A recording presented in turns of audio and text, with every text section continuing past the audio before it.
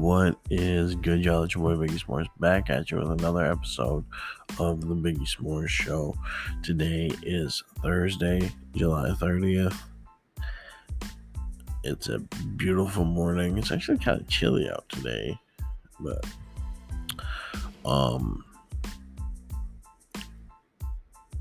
as you know, we're in the fourth day of this kind of mini podcast thing that we got going on. But it's still super important that I get your feedback, guys.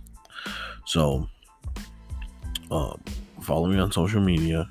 My handle is at Biggie S'mores. That's at BIGGIE_SMORES. You can find me on Instagram, Snapchat, and Twitter there. You can go like our Facebook page. It's facebook.com/The Biggie S'mores Show. And also, if you can, subscribe to the podcast. Leave us a rating and review, and that'll help us out a ton too. Basically, I'm just trying to look for feedback and ways that I can improve and make this thing better.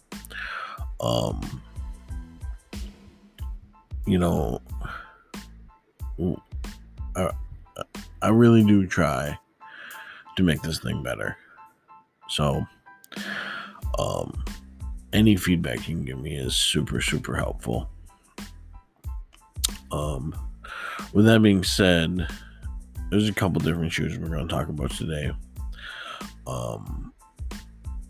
The first one here is the Air Jordan 1 High Switch. If you guys haven't seen this shoe, it's got kind of neutral colors, I guess. They're like it's like a brown, there's like brown and gray and like a tan swoosh on them. The vamp is black. Looks like the tongue is black as well. And then it has blue laces, and then there's a blue kind of piping around the ankle, which you think is really weird. And then all of a sudden, the next picture you see, you can actually unzip the top part and turn the shoe into a low top.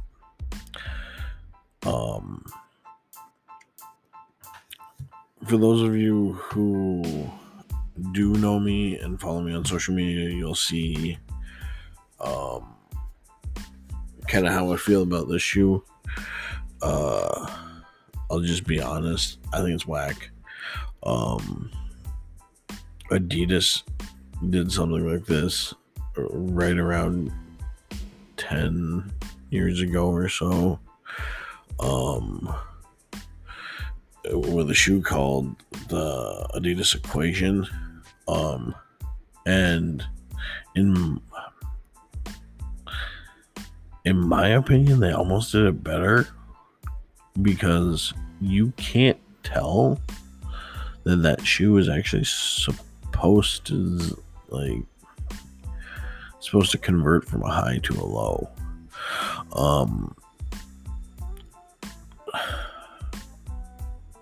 To me, it's not, like I said, it's not necessarily that it's a bad shoe. I don't like the concept. I get it from the aspect of, hey,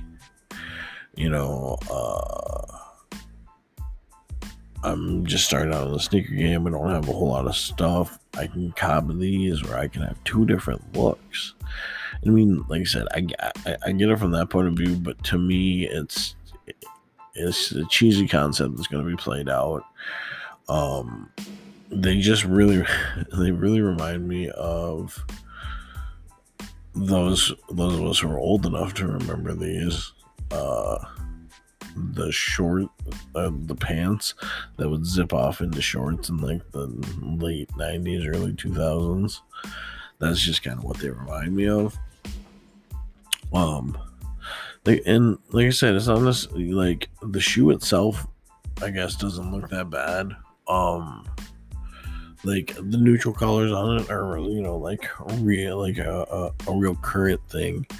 Like that's what's in right now. Um, but it's just like I said, to me, it's pretty played out. I've seen, like I said, we've seen Adidas do it, and I almost think Adidas did it better. And like I said, the biggest thing to me is the fact that when, I mean, just aside from, the fact that people know they're Jordans and stuff like that, when somebody looks at that shoe, if you were actually looking at that thing, you had it in your hand, and I'm not talking, going into detail, but if you just had it in your hand, you were spinning around looking at it, put it back on the shelf, you would know that shoe converted from the high top to the low top. Whereas with that Adidas equation, you couldn't tell. I mean, with the Adidas, and I don't know if this is the case with the Jordan 1 because there's only like 2 pictures of it out there. The dead giveaway with the Adidas was the fact that the tongue was so much longer when you converted it to the low top. Like I said, I don't know if one of the pictures from the Jordan 1 kind of looks like you can zip the top of the tongue off too, but I don't actually know. Anyway, moving on, the other shoe that I want to talk about was the Union Air Jordan 4, and I think a lot of people are going to be surprised by this. For me, I love the shoe. I think it's a great colorway. I think the execution is good on it. I like the concept. I even like the full, like the full wing piece on the side without the hole cut in it. But whatever they did to the tongue, that tongue is not as high as it's supposed to be. It's differently shaped than what it's supposed to be. I don't know, if it's supposed to be like flipped inside out or something crazy like that. Because it does have the Air Jordan that's normally printed on the inside of the tongue is facing outwards on these, but from the pictures I see, like, I don't see like a Jumpman flight patch on the inside or anything like that. Those are just the pictures I'm seeing though.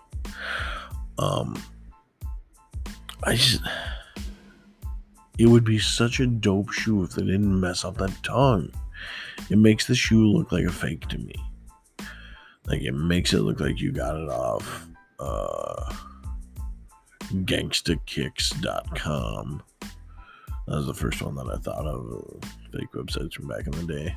Can Kicks. There's another one that I used to look at all the time. Anyway, I'm getting sidetracked.